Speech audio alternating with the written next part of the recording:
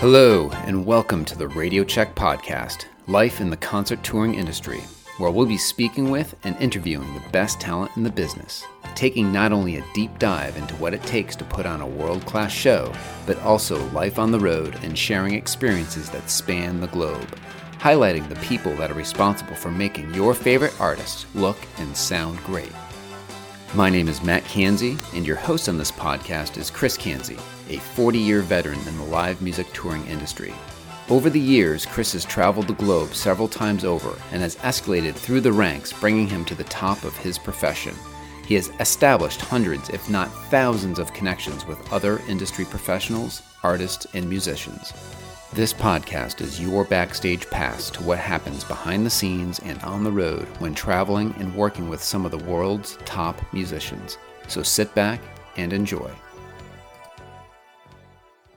And okay, so usually we start these podcasts with a certain protocol where I say hello to my brother Chris, but I'm breaking protocol and I'm going to go, holy shit, Brian Hartley. I haven't seen you in 15 years. And it's funny because Chris sent me an email saying, hey, Brian, meet my brother Matt. And it's like, I've met you like 38 years ago.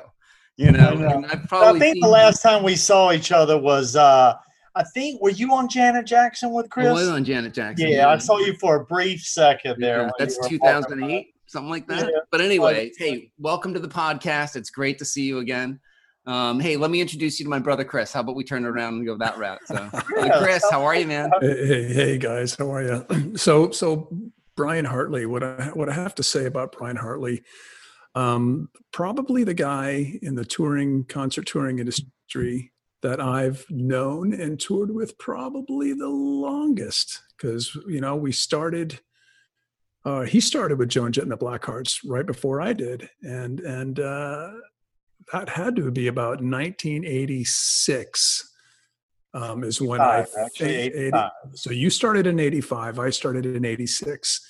And as the story goes, I got offered a job to come in and cover for you while you were off on another project. I think you were guitar teching or something crazy for Chic or something like that, or Cameo. Cameo, yeah.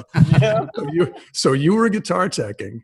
And I covered for you, and I've told the story in another podcast. I don't know if you've heard it, but you came back to get your job back, and I stuck around, starting to do guitars, and I had no idea how to do guitars, and you guys kind of like, no, don't worry about it.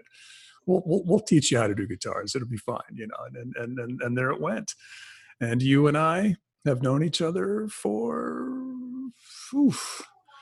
35 years. Does that sound about right? Yeah, we'll go with that. That's That's I think Tom Cusimano, who also worked for Joan Jett and Blackhearts briefly, is the only person that I think in the industry still that I've known longer than you. So yeah, man, you and I go way back, man. So it's good to have you on, man. It's you're somebody that I've wanted to have on the podcast to talk to and just, talk about our history and what you're up to and whatnot. So you're in Las Vegas. How are you, man? Yeah, I'm doing great. Well, considering the situation, and I'm definitely relaxed enough, and I've had enough time off and everything. It's good. I love Las Vegas. It's a great city to live in, and it's cheap. Is cheap, and now we have a hockey team and a football team, and that's just and I've never been even a huge sports guy, but I am now, especially with the hockey team, and now with the Raiders. We got a beautiful stadium here. It's just absolutely gorgeous, man. Have you seen it? You've been in it, yeah? I haven't been inside. I've seen it. It was literally built right in front of my eyes for the past 2-3 years, right? And I'm probably about, I don't know, 4 or 5 miles from it. I'm not far at all from it. Right. Where is the stadium? It's right on the 15. It's like Mandalay Bay. It's literally across the freeway from Mandalay Bay. Oh, nice. And it looks beautiful. It lit up at night and everything. But obviously with the COVID thing, they won't let anybody in there to do shows or anything. Garth Brooks has a show in there was supposed to be the first show, but they moved it till February 25th. Okay. So that's good that's news. hopeful. There's a show on the calendar. So, but Garth Brooks is the kind of guy I almost think he would say, I'm not going to cancel the show. I'm going to split it up into 4 days. You know what I mean? He would be that kind of guy that would do something like that to kind of jumpstart all this shows getting back in the place there. But love Vegas. Yeah. Hey, so let's talk about our old days. I mean, these were different times, man. I mean, these were the days where you and I would, we drove the truck. Yes, we did. And then, and there were no itineraries or schedules. We found hotels where we'd pull over and just find a place. I can remember we would pull into a city. Let's say we're playing in Cleveland. We'd pull into Cleveland and we'd go to the first gas station. I go, where's the gig? And and we'd get directions on how to get to where we're going. We had, it was primitive compared to what it is now. Oh, totally different. I mean, and I don't know how many, I know you've had a lot of people on your podcast, right? But because you just mentioned Cleveland, right? And I'm pretty sure it was in Cleveland, but, I don't know how many of your other friends, has these great Chris Kansi stories.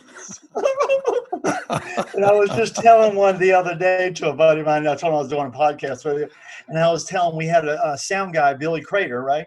And for some reason, you and Tom Cusmano, you guys this is back in the days where you could go to the front desk. Hey, I'm in room 1241. I need a key. They give you a key, right? So you guys got the key to Billy's room.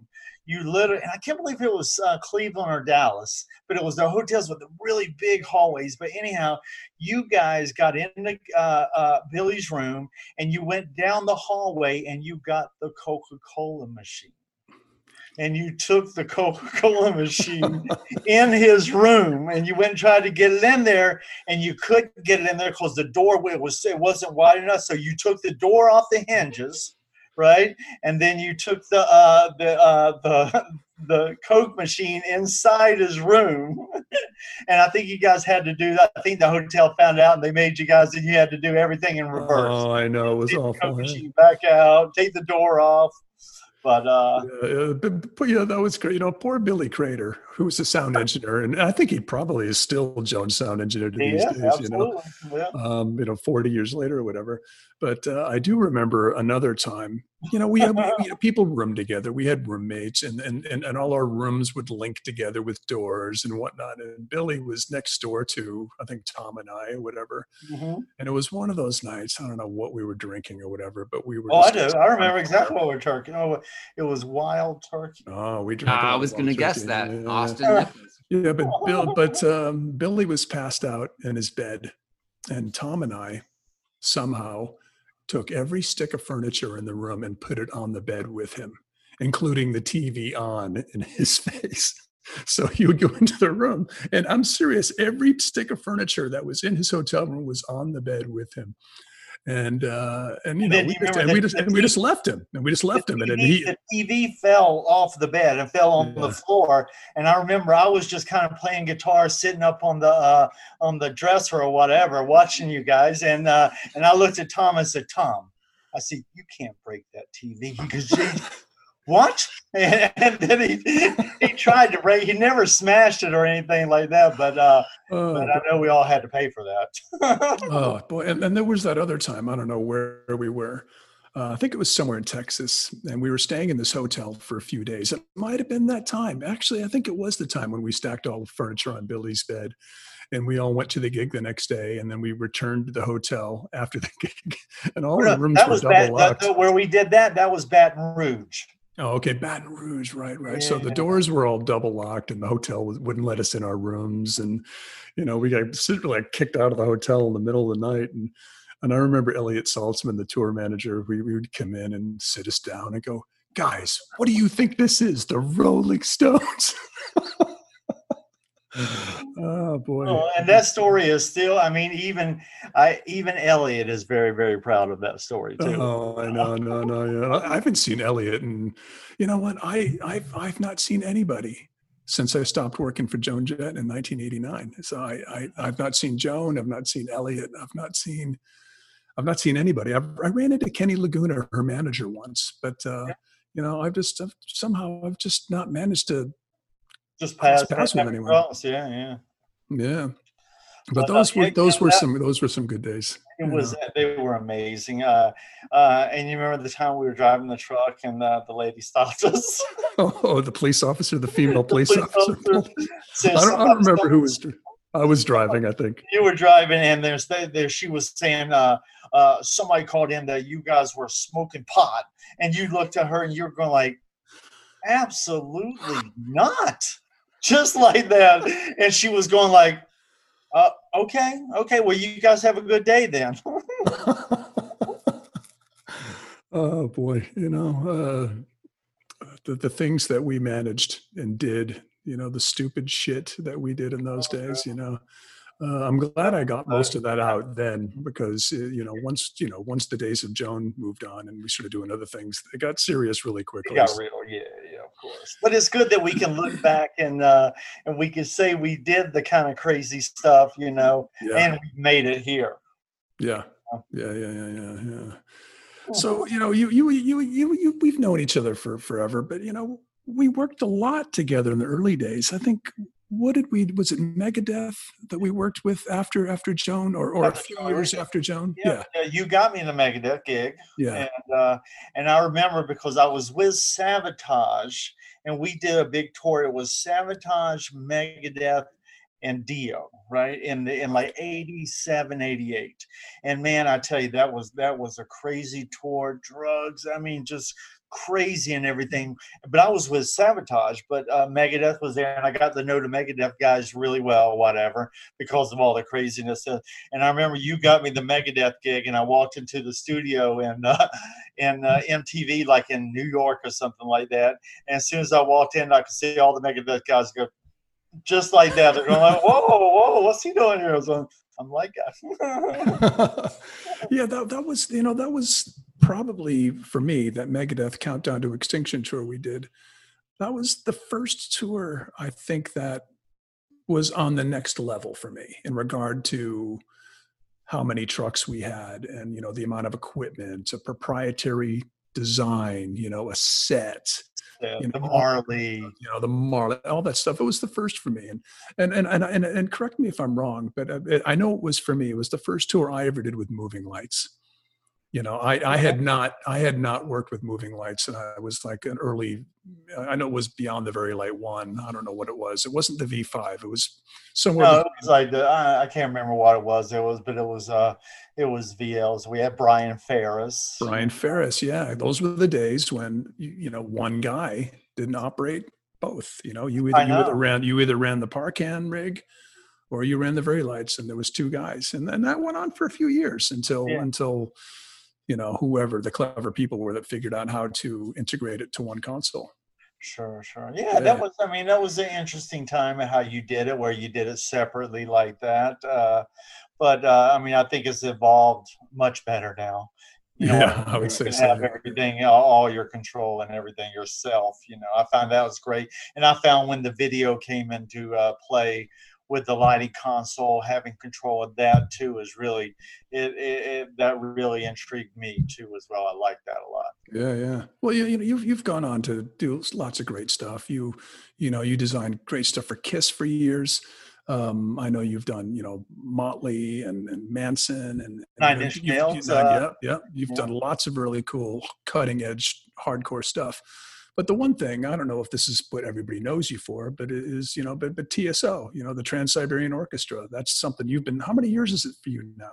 20 years. Actually, this would have been 21 years this year. Wow. Yeah.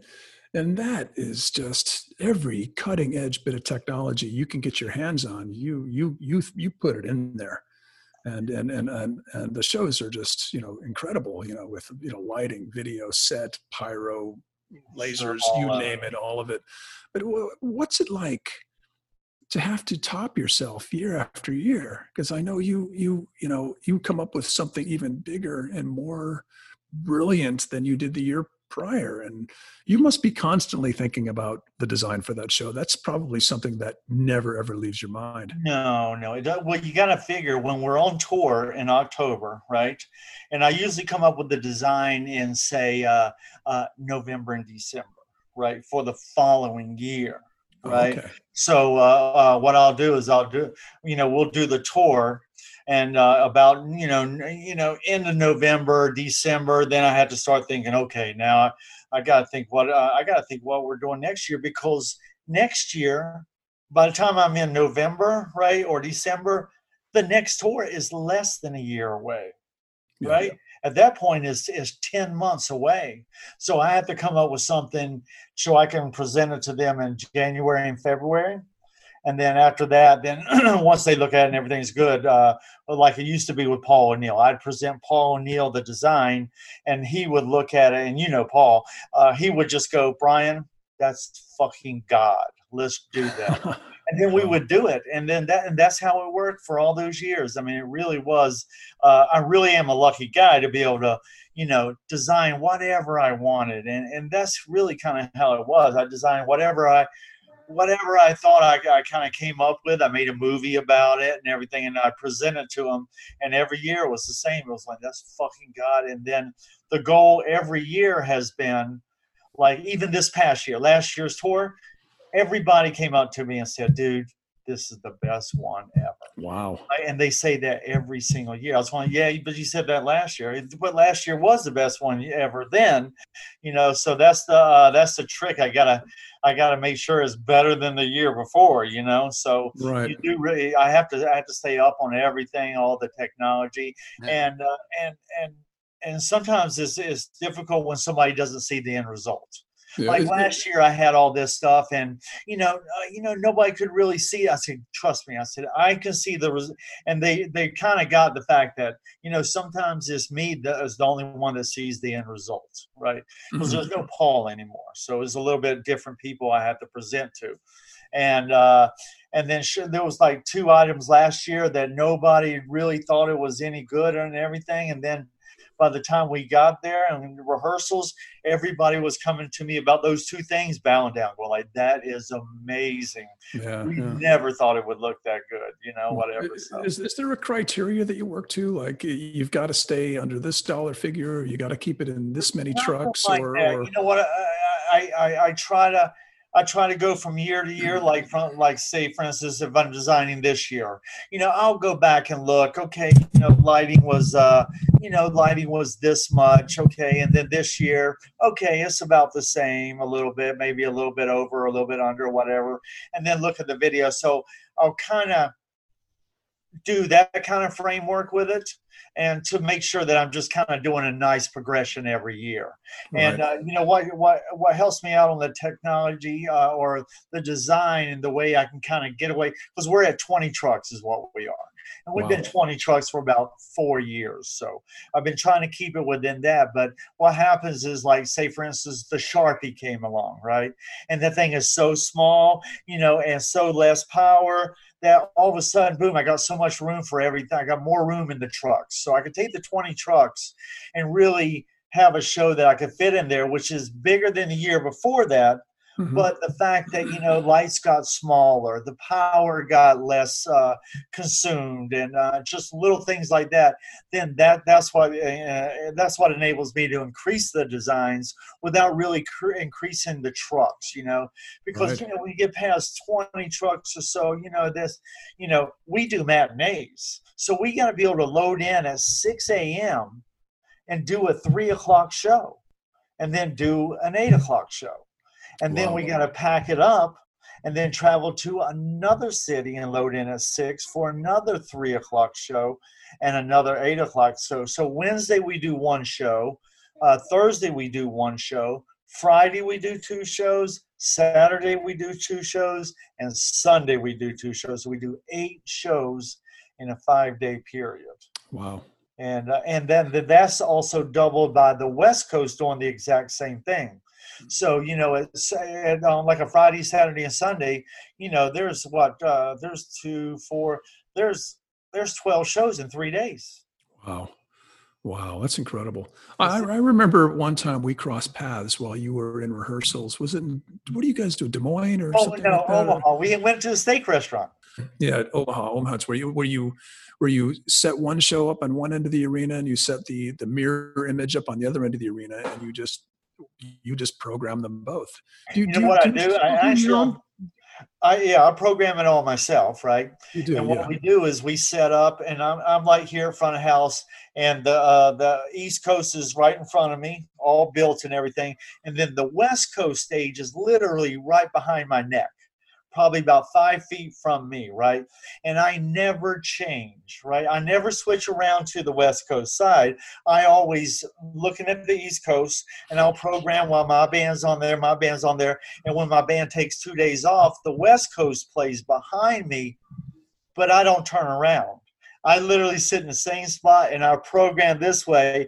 And the West Coast guys, they're going like, dude, this is the best thing. We can literally sit there and play and watch the show. So I'll put a little bit of light on for them, just so they can see, and then I still program and run the show that way.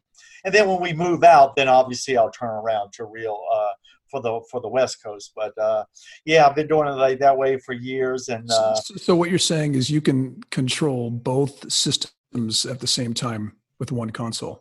I can, but I don't. What I'm saying is, like, I control my console with the rig in front of me, right? And then the band is playing behind me, but I just got a little bit of light on them, just a little soft light so they can see the play.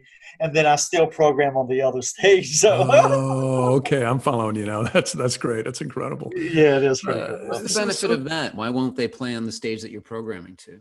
Because they're on their own stage. They're on the West Coast. Right. There's two bands. Right, two bands. Yeah, so, okay, I just figured they'd be identical setups, so it wouldn't really. They are exactly. They're identical setups. But for me to move the whole front of house around every 2 days to come back around is just not. It's just not worth it. When the West Coast, when the East Coast, when we finally move out, the last 4 days of rehearsal, the West Coast has the whole place to themselves because they start the first show there. Got it. Right.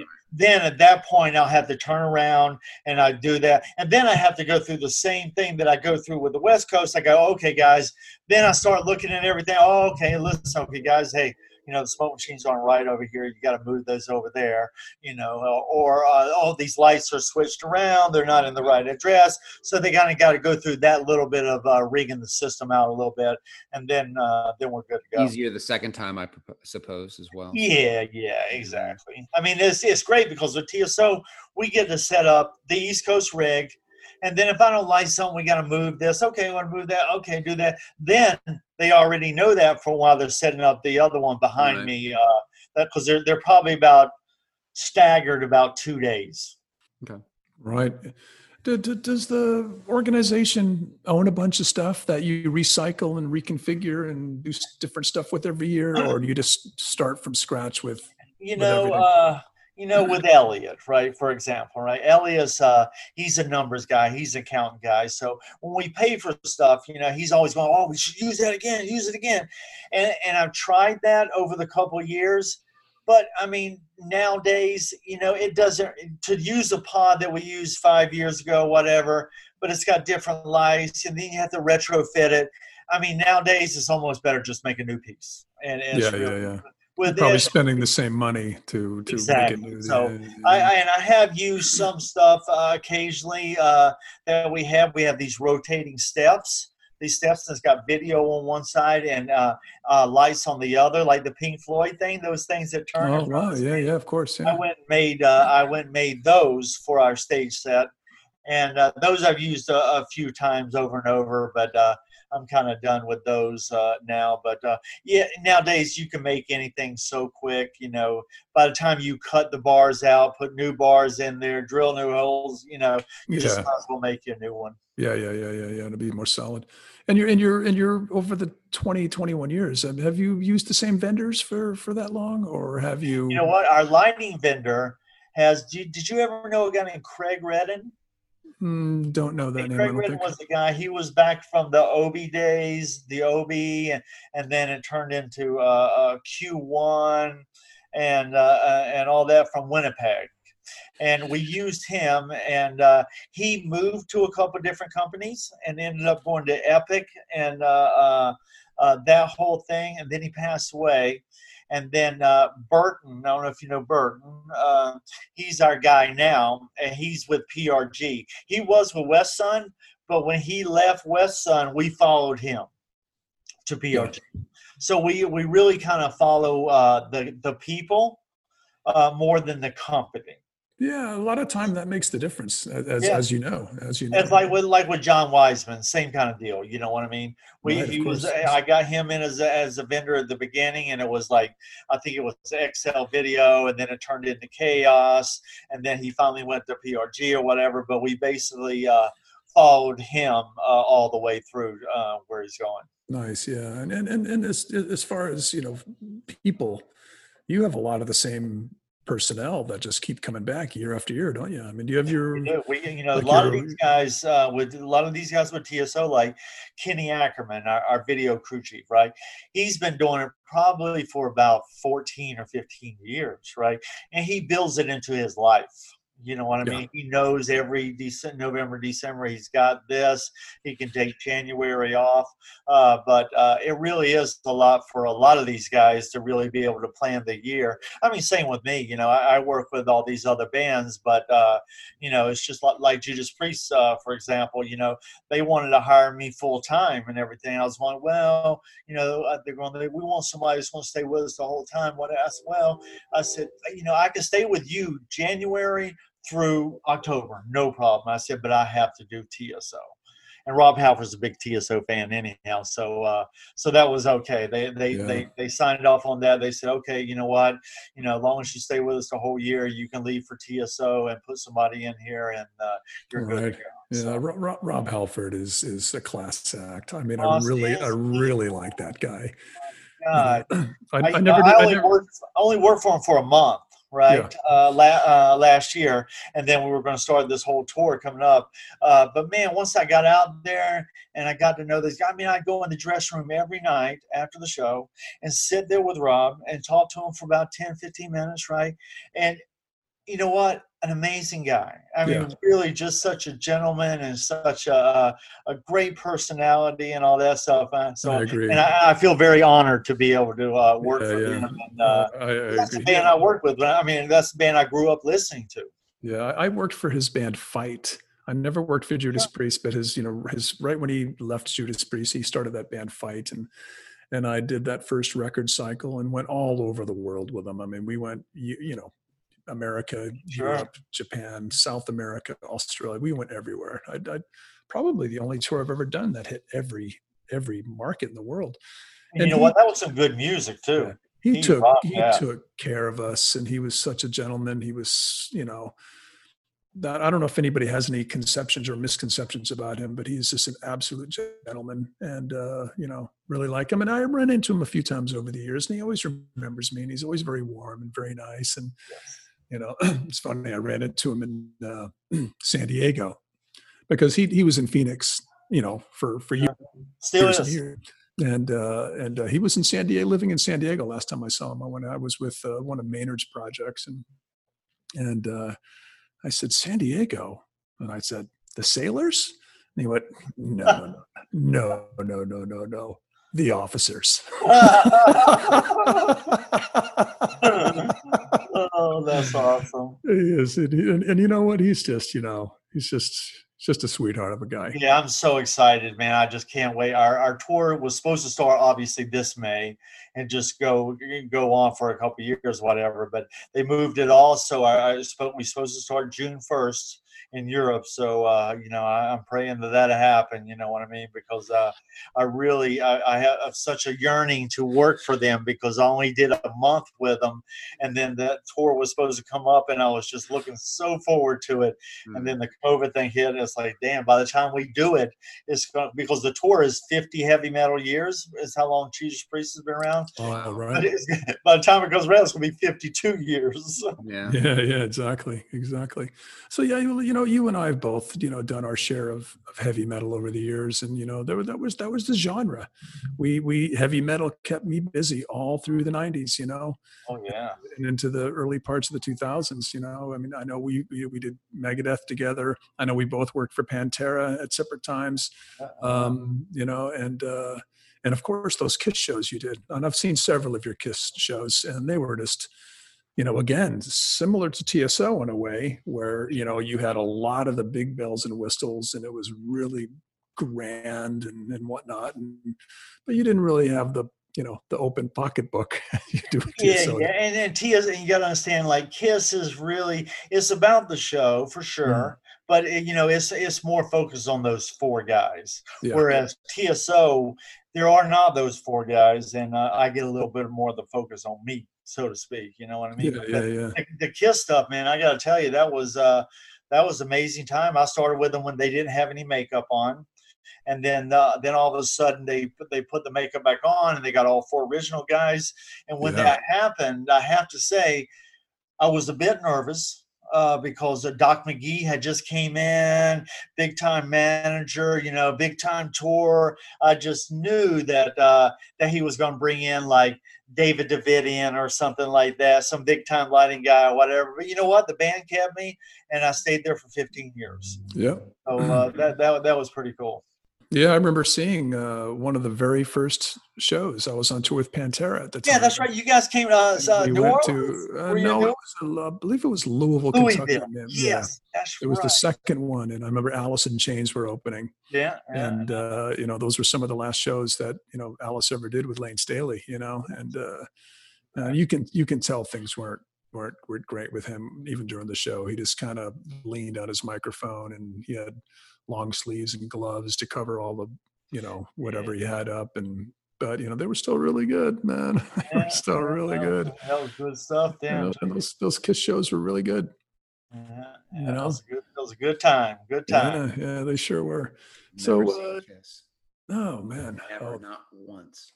Those were some of those gags from that Kiss show. They still use, Gene flying up to the downstage truss, and Paul flying out to the front. Yeah. The drum riser moving up and down. Yeah, there's staple things. And spitting blood. Come on. Yeah, exactly. That's stuff they've done most of their career.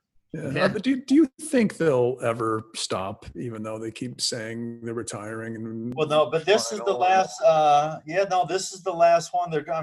Hell, Gene's getting ready to be 72, I think. Right. So I think when we did a farewell tour. I did the farewell tour, and that was in 2001.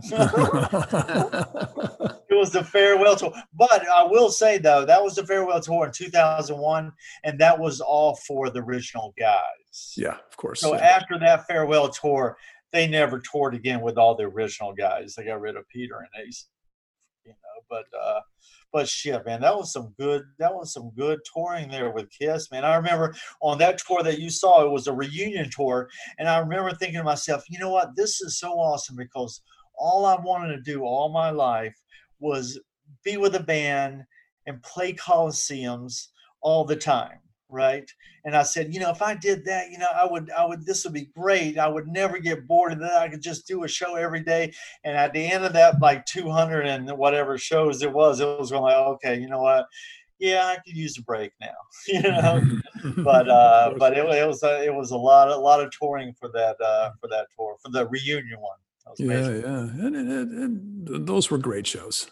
I mean, a lot of it was, a lot of it the same over and over again, but great shows. One guy you worked for that really knows his production is, tell me about working with Manson, because I know he subscribes to lighting magazines. He knows his shit when it comes to lights, so that must be an interesting dynamic, trying to it was. My experience with Manson, though, was that I came in there and I designed a rig. It was like, I forgot what it was. There were like Mac 2K wash lights and Mac 2K. And then I had a big sinker light for him, because he loved the one light they can move in and out of. But he hated moving lights so bad, right? Really? He could not stand any moving lights. So, and I had this amazing show that was all this automated lighting, all time code and all that stuff. And it was really fucking awesome. But he hated moving lights, right? So, after about a month or so, after probably about 2 months on tour, it just wasn't working with me and him. He was just being such a dick. And I had to go to Tony a couple of times and go like, hey, you got to do something about this guy. He can't be just calling me out like that and throw shit at me. Or if he wants to make the show right, then let's work on this, do whatever he needs to do. But, I'm not going to sit there and take that kind of stuff. And he's going, yeah. And then he kept doing it. He was doing, and Manson did so much blow and drank absinthe. That's what he did. That's what he was doing on the tour, the blow and absinthe. And finally I had to go to Tony. I had to go to him and say, listen, I got his manager, Tony Sciola, right? Yeah, exactly. I told him I was going. He goes, okay. And I said, listen, I'll do you right, and I'll stay here until you get another guy. And he goes, okay. And we did about another 4 or 5 more shows. And then about that time, guess what? Everybody was starting to go like, oh, wow, that's fucking amazing. Your fucking show is amazing. And I was going, yeah, but I'm here for another 2 shows, and I would do it. And even Tony was going like, that shit looks fucking amazing. But Manson hated the moving lights. So what they did is they hired another guy, Sonny Satterfield. Right? Oh, yeah. Okay, so Sonny came famous in. for his days in Pantera. Yeah, exactly. So Sonny came in, and they literally got rid of my complete light show, and they did 2 straight trusses of park cans. That was it. And then he had 2 park cans on the floor, and that's what Manson wanted. And Manson's the kind of guy, like when Sonny got there, he's going like, where's that short motherfucker at right now? Come here, Sonny, get in here right now. That's kind of guy he is. He likes he kind of likes that stuff. But I went into that gig so excited because I love the music, and he was such a production kind of guy. It was awesome. I enjoyed it, but obviously it really wasn't what he wanted because he didn't want any moving lights. Well, what year was this, dude? Can you recall what year? 2007, maybe. Really? He had a great record too. It was like a vampire record or something like that. It was really good.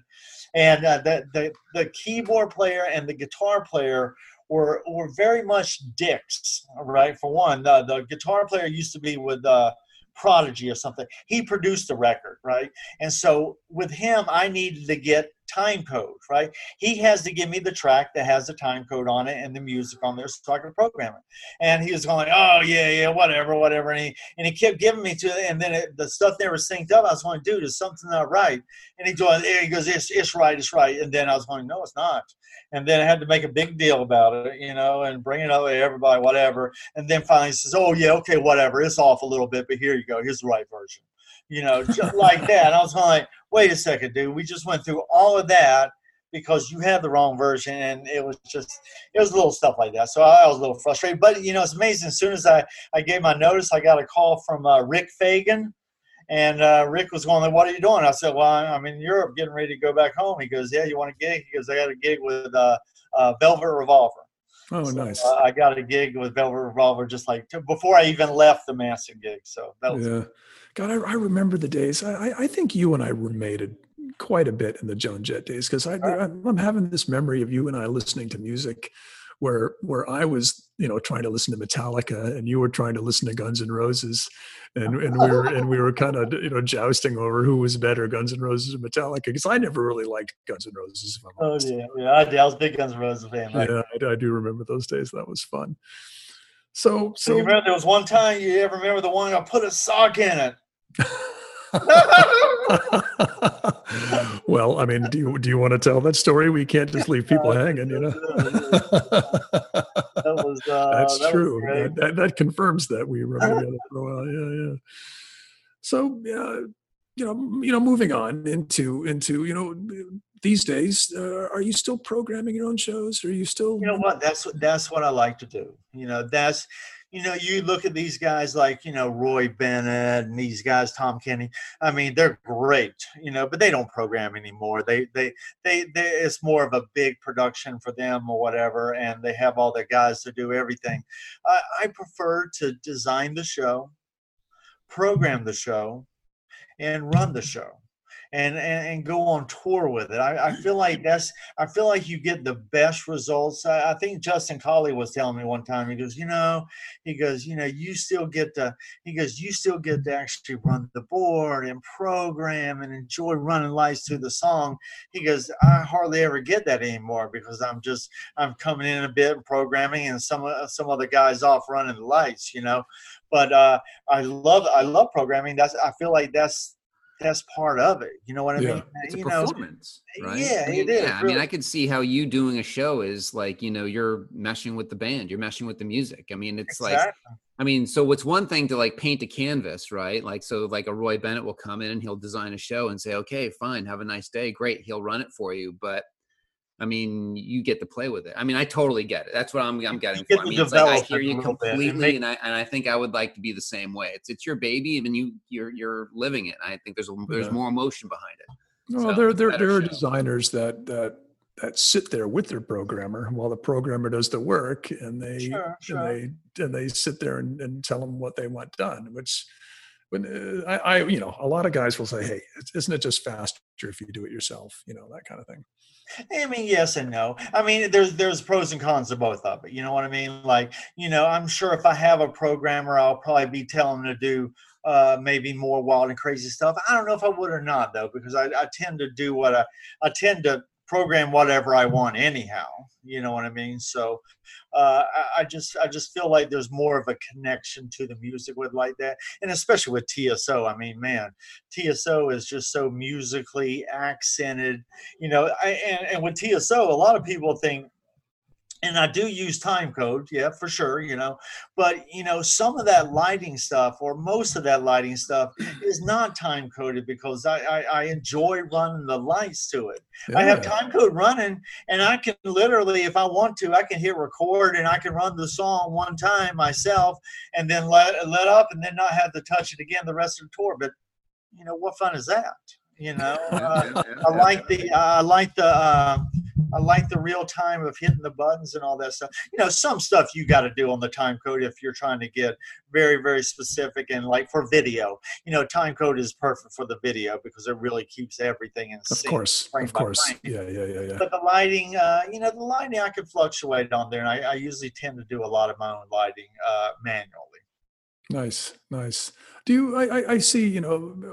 People listening can't see you. I can see you, and I can see where you. It looks to me like you're in a studio and you've got your own console there. And do you have your own like WYSIWYG setup at home? And I have right here in this room. I have 4 Grandame 3s, and I have one of my hogs in here, and I got another 4 hogs in my garage there. I got 4 Grandame 3s, and I got 6 Hog 4s. It's interesting because it's Grandame and Hog. It's almost some people like Mac, some people like PC. I don't know anybody who goes back and forth between both of those. They're either Grandame or Hog, one or the other, not both. Tell me about that. I had to kind of, because I've been a Hog 4 guy. Right.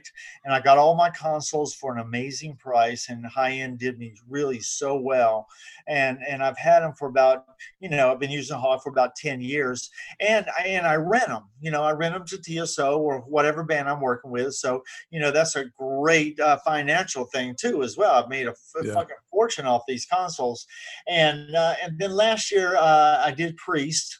And I had to do it on a Grandame. And then I started thinking, you know what, maybe I want to get into the Grandame 3 because I feel like when I go to Europe, say with Megadeth or a heavy metal band, whatever, we're playing all these festivals, 9 out of 10 of them are Grandames. Right. And I show up with a Hog, people are looking at me like, oh, I don't know.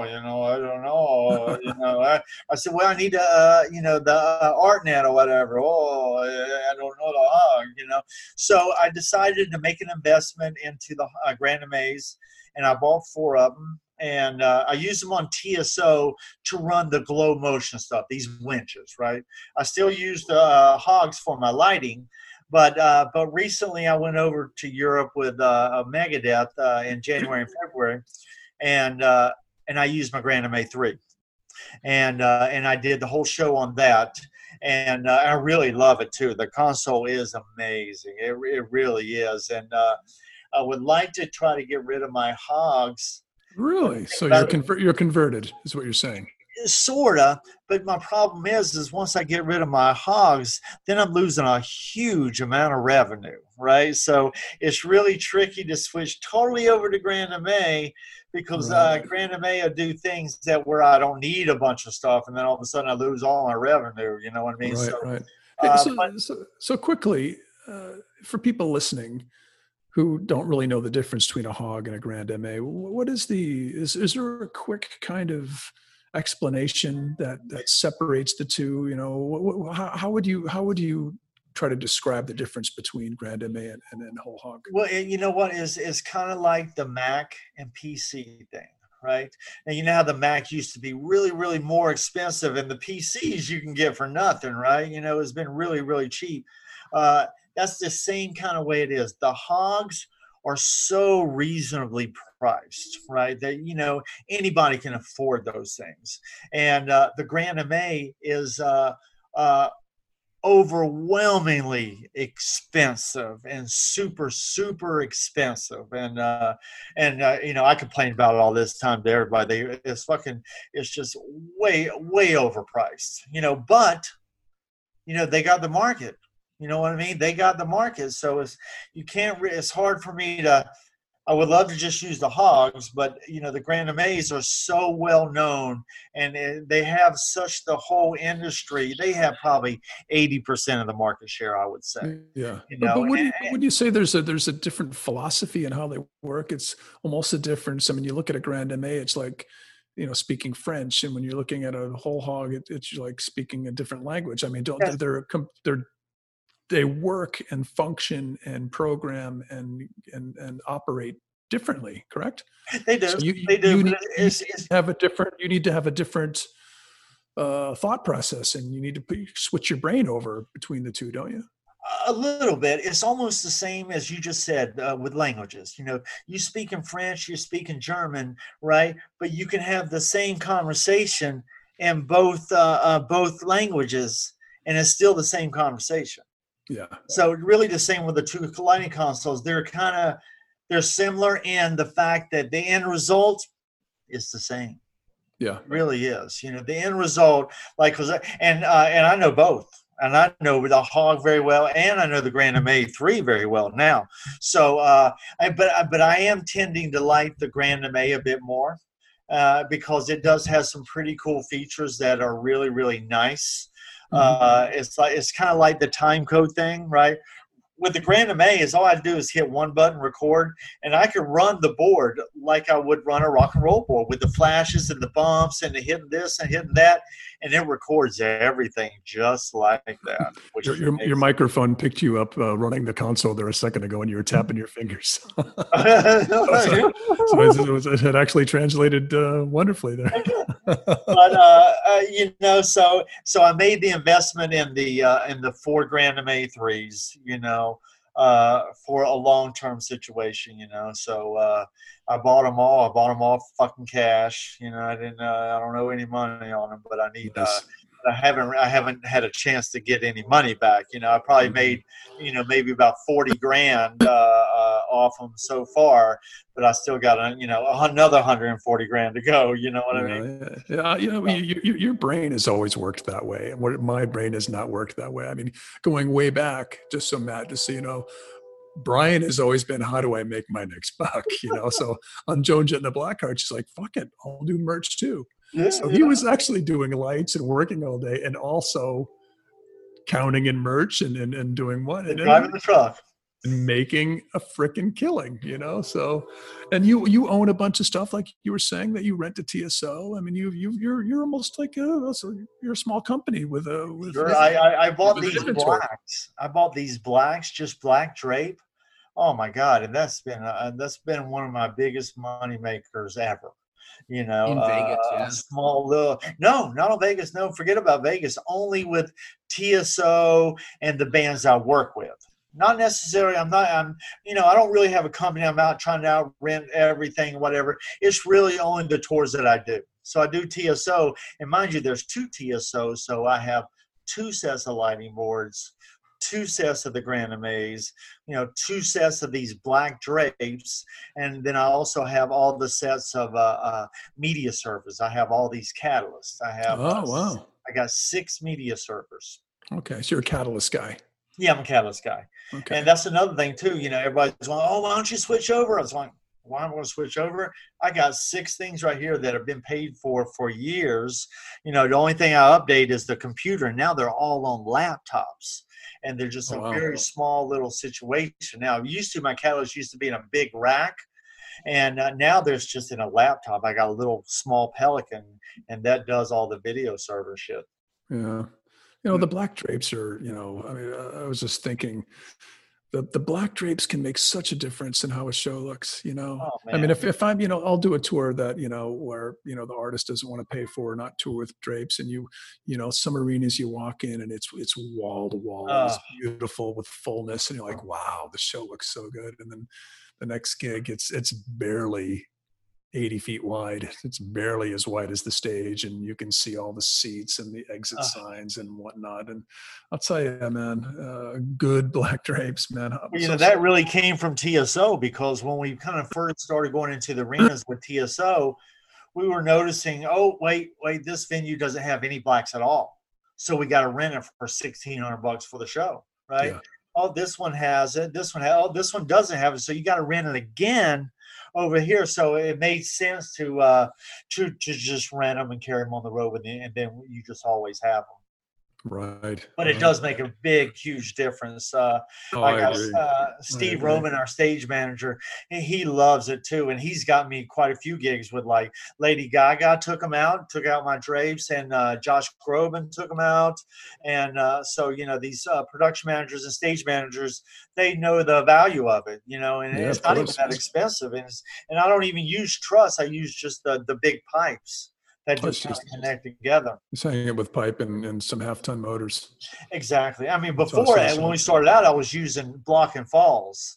And then finally they got Patrick Whitley was with me at that point. He was going, oh, you know what? Just get rid of the block and falls, and we're going to do little peanut motors and make it easier. Yeah. Well, if you wanted to trim evenly, the block and falls. I know. But that was also, 15 years ago, 16 years of course, So, COVID-19, you're home. What have you been doing to stay busy? Are you losing your mind? I'm lucky in the fact that, I have a nice house, a great backyard with a pool and everything. I'm not in a very populated area, so to speak. I'm in a community, whatever. But, and at the first, I was working out a lot at my house. I was trying to eat right. Well, and I did, and that's basically I'd ride my bike. I got a buddy of mine who's my lighting guy, the guy Burton I was telling you about. He lives literally a mile from me, so I would ride over his house. We'd go walk around or whatever. Like and we bike, did that bike or bike? Yeah, that bike. No, that kind of bike. Yeah, exercise to get some exercise. So there's some good mountain biking out in that area too. Oh, there is. It's mountains, but yeah. And I usually do a lot of hiking too as well. I did some hiking before it got too hot. And we got great hiking around here in Vegas, Lake Mead, and we got Red Rocks out here. So the outdoor stuff is just great. And we can even when at the height of the pandemic, I can get out and ride my bike anywhere, not feel any kind of unsafeness or anything like that, Yeah. And then, you got to be careful. You got to stay away from the news, though. The news will get addictive to you, Oh, I know. And exactly. The first presidential debates tonight, and of course I'm going to watch it. And, of course, we all are, and have high blood pressure and get angry. Probably not. Scream at the TV. Hey, so what direction do you live from the Strip? Are you north, south, east, west? I am southwest. Southwest. I'm literally 5 minutes away from the airport. I can get to the airport, check in, get to the gate, and realize I forgot something, and still have time to go home again. And I love living close to the airport. When I'm traveling and working, oh man, it's just so easy. I mean, it's literally I can get there if I catch all the lights and everything. Probably 4 minutes I can get there. Nice. So what are your thoughts on next year? I like to ask this question. I mean, do you have people you're involved with that are making plans that are determined to make it work for next year, or what do you? Well, hopefully, I mean, the priest thing is, they moved everything for the whole year over to next year. So, that starts in June. It will start May in rehearsals, but in Europe. Yeah. So that's where that would start out. So, I sure hope so. I hope after the election, everything maybe simmers down because, to be honest with you, not to get political or anything, like you just kind of don't know who to believe, and both sides have their own agenda, and they're going to make everything play for themselves on that way, whether it's Trump's side or it's the other side. You can't trust any of them, to be honest with you. I think, I'm definitely not going to take the vaccine that's available the day before the election, right? That one, I probably won't take that one. But hopefully after election things will simmer down and maybe they can get. I feel like the rapid test that's just come out today. I feel like, and they were talking about this maybe a month ago, saying it would be out in a month, that would be a huge game changer in just being able to create events, because at that point you're testing everybody and you're getting a result within 10 minutes. Yeah. Well, so, it's meant to be. I mean, how it was described to me is credit card size, and it comes with a swab, and you do a nasal swipe or whatever, or drag, and then you swipe the little stripe on the card, and it should be like a pregnancy test. It should come up positive, negative right there in front of you. And apparently this card is meant to have an app that it connects to it. So you could take the test and then have it come up on your phone and tell you on your phone when you took the test. So if a venue, I mean, I'm talking hypothetically here, how anybody takes advantage of this technology. But, if a venue can say, hold your phone up and show a positive test within the last 2 hours, that could be, an easy way to get in, Sure. And apparently these tests are going to cost $5 to start each. Exactly. So they said $15 and you get the results within 15 minutes. Yeah. So maybe they're 15. I don't know how cheap they are, but can you go to Walgreens and buy a box of 24? Right. So you have them and say, hey, I want to go out tonight. So I'm gonna test myself and have it connect to my phone so I can gain access somewhere. I mean, I don't know if this is the thought process, but it's very interesting, to think that we could be going somewhere without a vaccine that actually can help you, feel safe, and then have the people on the other end who are hosting an event, or whether it's the movies or Judas Priest show or whatever, feel confident that, the event could go on, in a careful manner. I think so too. I like the idea of the rapid test. I feel like that's really, unless there's a vaccine out there, but half the people ain't going to take the vaccine anyhow because nobody trusts it. You know what I mean? Yeah. So I feel like the rapid test could be a game changer. I mean, that could be. Whereas we don't have a vaccine, but we can kind of get back to work. If they can do some kind of test where they can know that everybody entering the building is a negative test, then that works out good for us. Yeah. Well, I think North America is probably going to, even though the United States is a mess right now in regard to where we are with positives and deaths and whatnot. But at least we're one big country, and once a vaccine becomes available, we can all jump on that, whether you take it or not, it doesn't matter. I think a venue can still host something knowing that, hey, if you come in and you didn't take the vaccine, it's the liability's on you now, as opposed to anybody else. I would take a vaccine. I mean, I think I would not too. The one not the one the day before the election, but if they came out with a vaccine, I would probably take it. Yeah. I mean, I think the AstraZeneca and all those other ones, it's two doses where you have to take one and then I don't know, time needs to go by and take another one. But I think the Johnson & Johnson one is just the one dose, which I think would be interesting. But the point I'm trying to make, what might be difficult in Europe is not every country maybe doesn't strike the same deal with a vaccine provider, So, I mean, a prominent country with a lot of money like Germany may get it first and everybody gets it, blah, blah, blah. But right next door, you in Poland, they may not, so I don't know if routing is going to be spotty. I would imagine it would be kind of crazy, and it's for the summer next year. So there's a lot of, almost all of the big festivals we're doing. Yeah. Like Vodka, Sweden Rock, the Italian one, all these big, huge festivals. Yeah. So, those guys that have to figure out what they're going to do for their festival. Yeah. Well, as time goes by, and I keep saying, I'm an optimist. I think we're going to work next year. I'm staying positive. I think we have to. I have to. I can't live my life not feeling positive and optimistic about next year. I think we're going to work next year. I think there's going to be a certain part of the industry that is going to, just, hey, we need to take the industry back. We need to go to work. Imagine if we had to wait till 2022. Will there be a business left? Will there be an industry to come back to? I don't think that's even possible.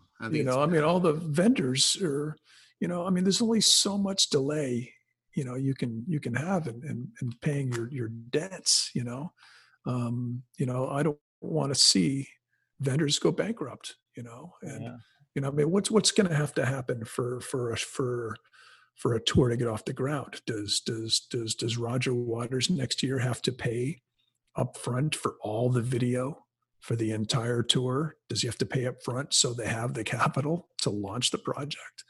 I mean, I would hate to see that be the case,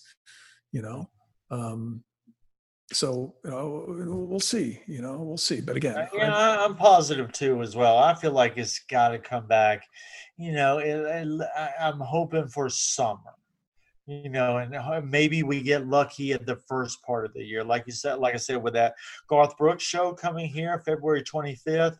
That'd be a good kind of a thing to see what they do with that, because it's sold out. It's been sold out since it went on sale. Nice. So, maybe he's the guy that comes in and says, we do 4 nights and we do 25% capacity.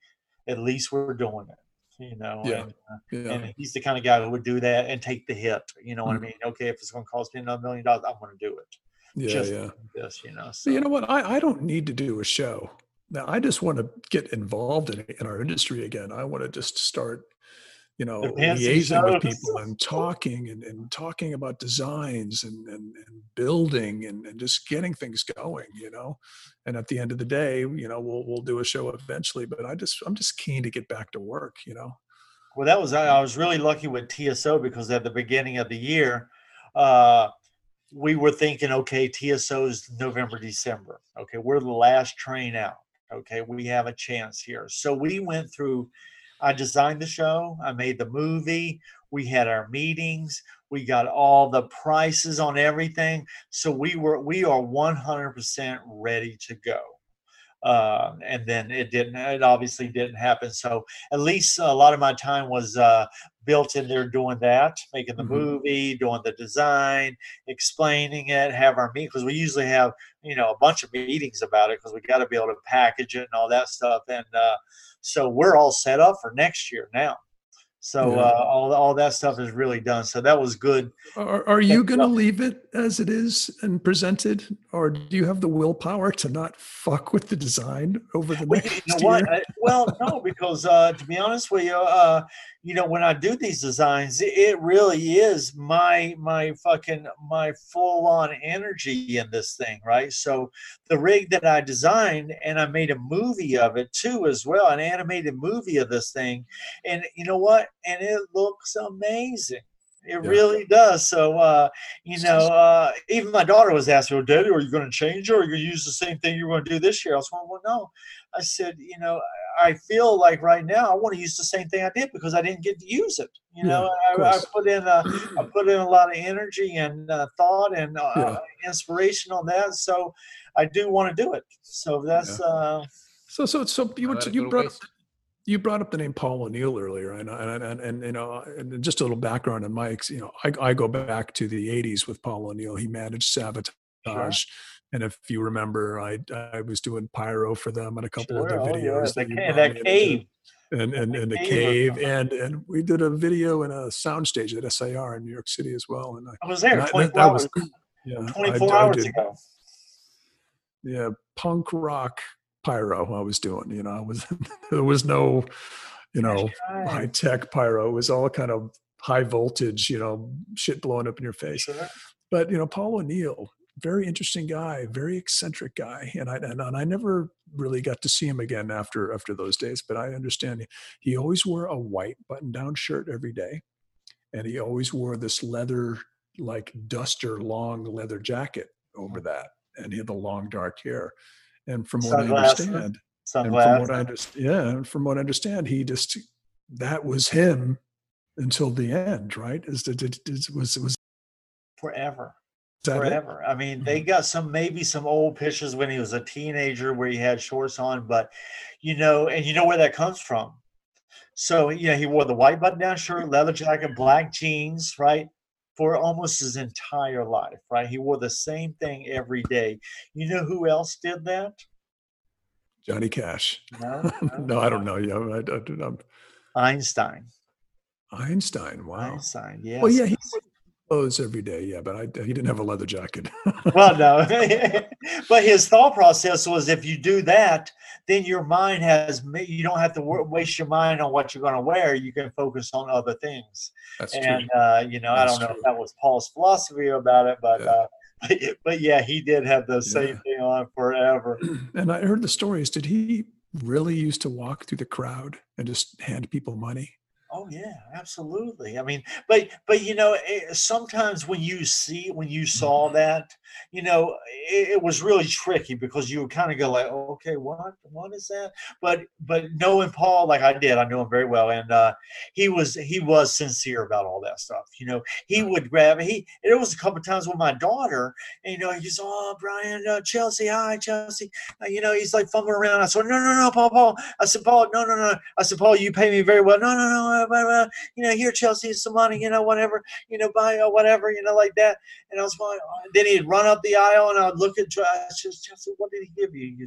He goes, $700. And I was like, Jesus, So he would just make sure he had cash at all times, and he would just walk around handing it to people. They would give him $10,000 before he got there, or when he got there, just so he can Paul was very giving to like if you go into a restaurant and whoever the server was, boom, they get $100. The door guy gets $100. He's really that old school mentality of taking care of people that are taking care of him or taking care of. But he would always give kids all these T-shirts, programs, and then he also had this silver dollar, right, that he would get tons of these things, and they were like from the 1800s. And he would give them to these kids. He goes, oh, what year were you born? And they would say, I don't know, 1990 or something. He goes, oh, this is from 1890. And if you keep this, blah, blah, blah, he'd tell them a story. So he was very giving like that. One time he took me in a room one time, and he's going, Brian, he goes, I got to tell you, he goes, I'm a little disappointed. He goes, when we do these rehearsals, he goes, I need you to be on time. And I'm thinking to myself, my God, I'm always, I never leave. I never leave. He goes, yeah. He goes, you need to be on time. So, he goes, I can't have it any more like that. And he goes like this. He goes in. So here you go. Here's a brand new Rolex. So, that's the kind of, he gave me like a $25,000 gold Rolex. Oh, and, wow. But his prelude to that was, oh, you can't be late. I can't have that. But here you go. Yeah, that's awesome. So he passed away about like 4 or 5 years ago now. 2017. 17. So far, yeah. So he was your main guy for TSO. You would, anything design wise and creative. He was your everything. Everything. So who is it now? I mean, who took over for him? Nobody really, to be honest with you, in a way, because when he left, I mean, even when Paul was here, I was still designing myself. I would design it and then show it to Paul, and Paul's going like, that's fucking amazing. And then he would, when we started getting into the show, he goes, oh, can you make this song red? And I was like, yeah, okay, cool, Paul. And then the next song come by, Paul, Brian, can you make this song red? I said, Paul, the song before that. He's okay. Make it blue then, and he would only go between red and blue, right? If it was up to him, he would have had everything red because he just loved red. But you know what? It was amazing. It was amazing what he and how we interacted and everything. And it was amazing because we would do all this stuff. Nobody would ever question it because it was his money. You know what I mean? When he passed away, his daughter came into the picture a little bit, but she had just turned 20. She had just turned 20, and she kind of had a little bit of handle on things, but not to where she could really come in and start saying, oh, okay, we do this, we do that, we do this, because there was a couple of times where she was going like, oh, do you really need this? I said, yeah, I do. I said, that's going to make the entire show. She goes, well, I don't understand. I said, yes, that is because I had all these video faces and I was trying to explain to her, no, that's going to make the show, and then I had these other things, these glow motion sticks. I said, she goes, do you really need that? So yeah, I do. And then that's the two things when they finally saw it in the show, they're going like, oh man, you know what? You were 100% right. And then the next year I just did what I did. And then this year I just kind of did what I did. So I feel like they have a bit of faith in me to where I design something. I show it to them in a full-on movie, like an animated movie of the stage with all the lights moving and the video and content on there and all that shit.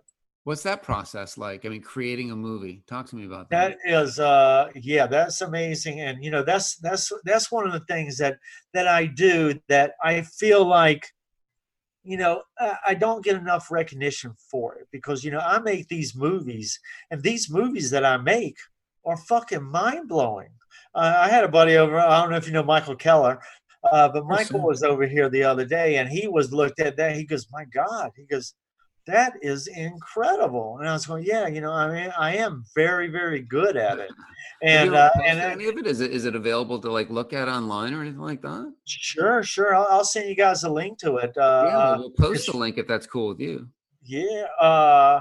You're going to post a link? Yeah, on the show notes for the podcast. Oh, sure. Yeah, let's see that stuff. That'd be great. Is it accompanied with the music as well? It is. I don't want to send you. I'll send you one from last year. I don't want to send the new one because we haven't really done the show yet. So what is it? A WYSIWYG kind of looking thing? It's called Cinema 4D. Oh, I've heard of that. Yeah. And it's pretty fucking awesome. Can I share a screen here? Oh no, we're on. No, I can give you. I mean, the people listening to this won't be able to do it, but I can give you control of the screen. You can do that, and as we're talking, I'll bring some of us. We'll look at it later here, and I'll definitely post a link and all that stuff. But it's an amazing process. I draw everything in Vectorworks, and then I switch it over to Cinema 4D, and Cinema 4D is like a real animated program. So when you see this stuff and you see the lights moving and the video content on the video walls, and you see the stage and the crowd, and I do the camera angle. A lot of times I'll do a camera angle straight into the stage. I'll pop it all the way over top of the stage and go straight down through the trusses. Wow. It's just incredible stuff. I mean, I'm very proud of that. I don't feel like nobody really notices that much, and I don't really put it out there too much, except for the people that I'm showing it to. And then usually when I'm showing the movie and we start to move on the design, it's almost like I forget about the movie, and nobody ever sees. You have a vision, and that's part of the art form. I mean, you have a vision. It'd be great to see that. I think there would be a lot of people that'd be really interested in kind of seeing how that creative process is done and how you present it. I mean, what other way can you sell your idea to someone if you can't give them a visual representation of what you're trying to say? That is so it. So what is it? Just a snippet of a song, or do you how much? It varies. It varies. Hey, can I share the screen? Yeah, if you know Zoom, you go to share screen.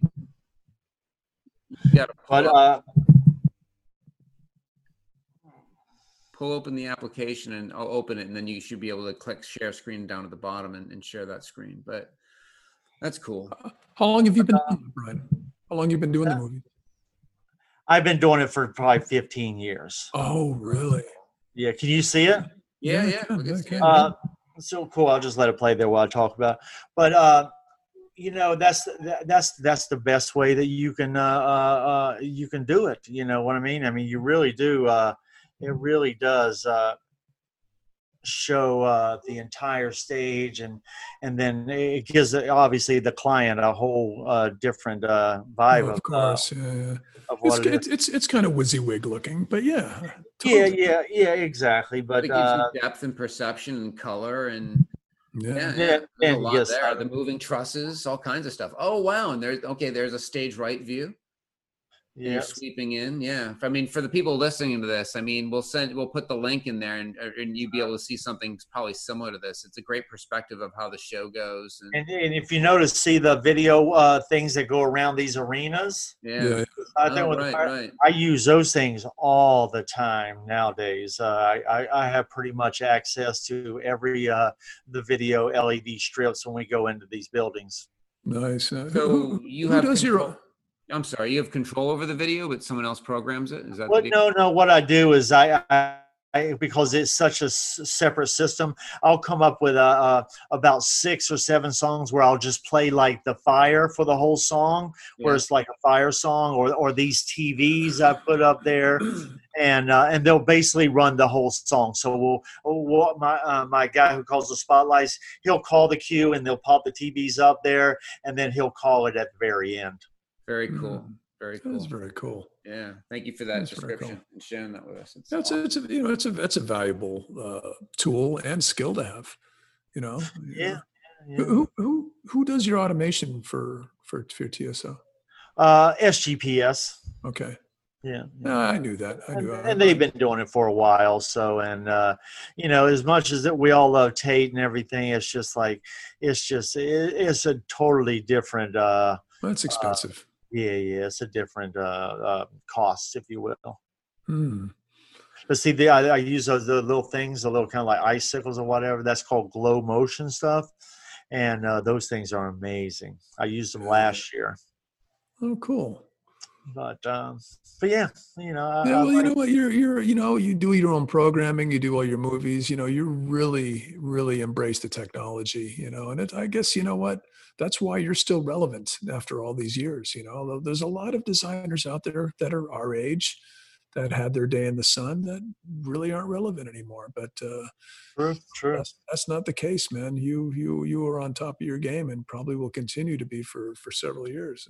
And it's all about, how do you, technology. Do you really just need to be right there at the beginning of the conversation when something new comes out, or are you? I mean, what do you? You know what? I mean, I think being who I am, so to speak, I've got, most everybody knows who I am, so to speak. And if they have a new product, they'll come to me and say, hey, I got this, I think it'd be great for TSO, or we have these new lights, if you want, we'll give you 16 of them and you can use them on the tour or something like that, So that's kind of, and I found these glow motion things last year, these LED sticks, and fell in love with those things, and really fought hard to get them. And then when I got them, then everybody was just going like, man, that's nice. Just amazing. Yeah. So. Who out there in the industry, what artist out there, if you could, who do you think you just love to design that you've not worked with? I mean, who do you think that you would just crush? I mean, who? I could tell you exactly, but I know I won't ever get the gig. I got offered the gig one time, but I had to turn it down because of I was with Kiss, right? And I was with Kiss. I was doing a big tour with Kiss, and then I was doing Motley Crue right after. But Butch Allen called me. He says, "Hey, man," he goes, "I got a gig for you." He goes, "If you want it," and I said, "Really?" I said, "Whatever." He goes, "It's Metallica." And I was going like, oh, really? He goes, I said, is it running your design or something? He goes, nope. He goes, dude, it would just be your gig. You just go for it, and there you go. And I was going, man, I hate you. He goes, why? I said, man, because I'm leaving tomorrow to go over to Europe with Kiss, and I can't quit like that. You know what I mean? So, Metallica, I just think I would just fucking nail it. I think so too. I think so too. That would just be an amazing one to do. That or is either it's between that one or Rammstein. Oh yeah, they're very production savvy as well. Yeah, and I like their music too as well. It's very industrial, hard. Yeah. It's good for cueing and timing. And you know what? And you're there's a lot of people out there with good timing. Your timing is just ridiculous, man. That is another skill that you have, another talent. But it's good. I consider myself lucky with the career I've had and the people I know and the people I grew up in the business like yourself. I'm always very, very proud to have you as my friend. When I tell somebody, I say, I got Chris Kansas. Oh yeah, Chris. Yeah. I said, I've known Chris forever. Well, you know what? We taught each other how to do things in the early days, and. It's not always been rosy, but you and I, remained friends over the years, and let's try to tour together again. What do you say, Brian? Oh, that would be awesome. I don't know if guy. I don't know if I've got the gumption for TSO, but I would really like to get out there with you again. Yes, absolutely. And thank you for showing these animations. These things are really cool. Very cool. I think any manager would sit down and look at this and go, "Yes, you've got the job." Very cool. Yeah. And I make one of these things for everything. I did an Aerosmith one. I do one for TSO every year, and it takes me about a good month to do it all. To design it, then draw it, and then put it in the computer. Then I got to animate all the things, and then I got to edit all the things together with a song. Right. Do you ever listen to classic rock? I mean, you must listen to classic rock radio and go, worked for them. Yeah, of course. Worked for them.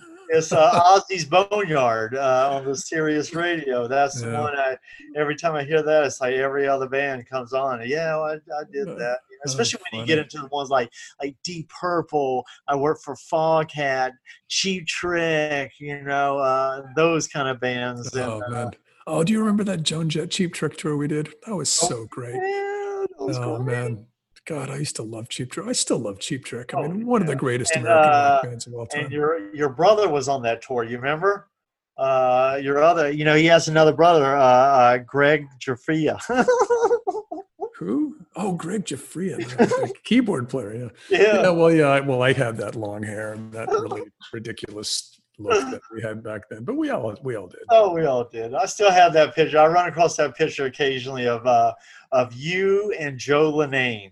in the hotel or something. Oh, right. You got your mullet and your hair up. Oh, yeah. Well, Joe, what a classic guy he was. He's really directly responsible for me getting introduced to you and Joan Jett and the Blackhearts. Me too. He's the one who got me the Joan, even though Elliot takes all the credit, right? Because that's Elliot. But it was really Joe Linane who called me and said, hey, the guitar tech that was working there said, you're a light guy, you need a gig, blah, blah, blah.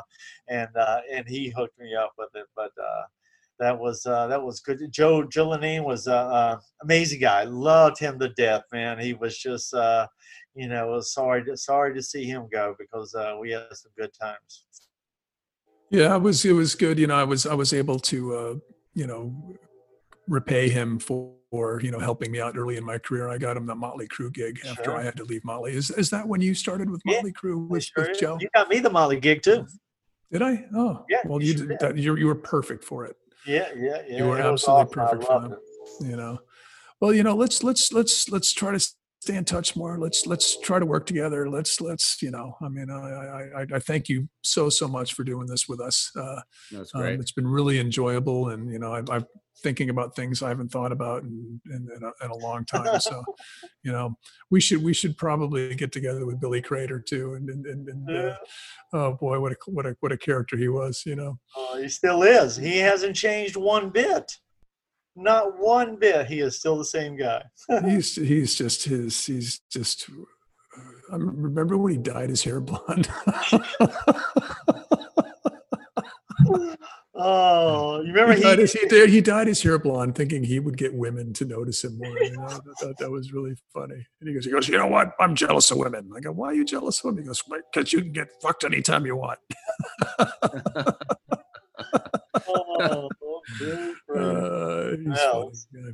Well, thank you, Brian. I really appreciate you coming on. This has been an absolute blast. Yeah, same here there, buddy. Absolutely awesome. Thank you for having me. I appreciate it. Yeah. Matt, good to see you there, buddy. Good to see you, Brian. This is fantastic. Get through this COVID thing, and we'll see each other somewhere out there next year. Absolutely. All right, Brad. Right on. Take care, Matt. Have a good one, guys. Bye. Yep.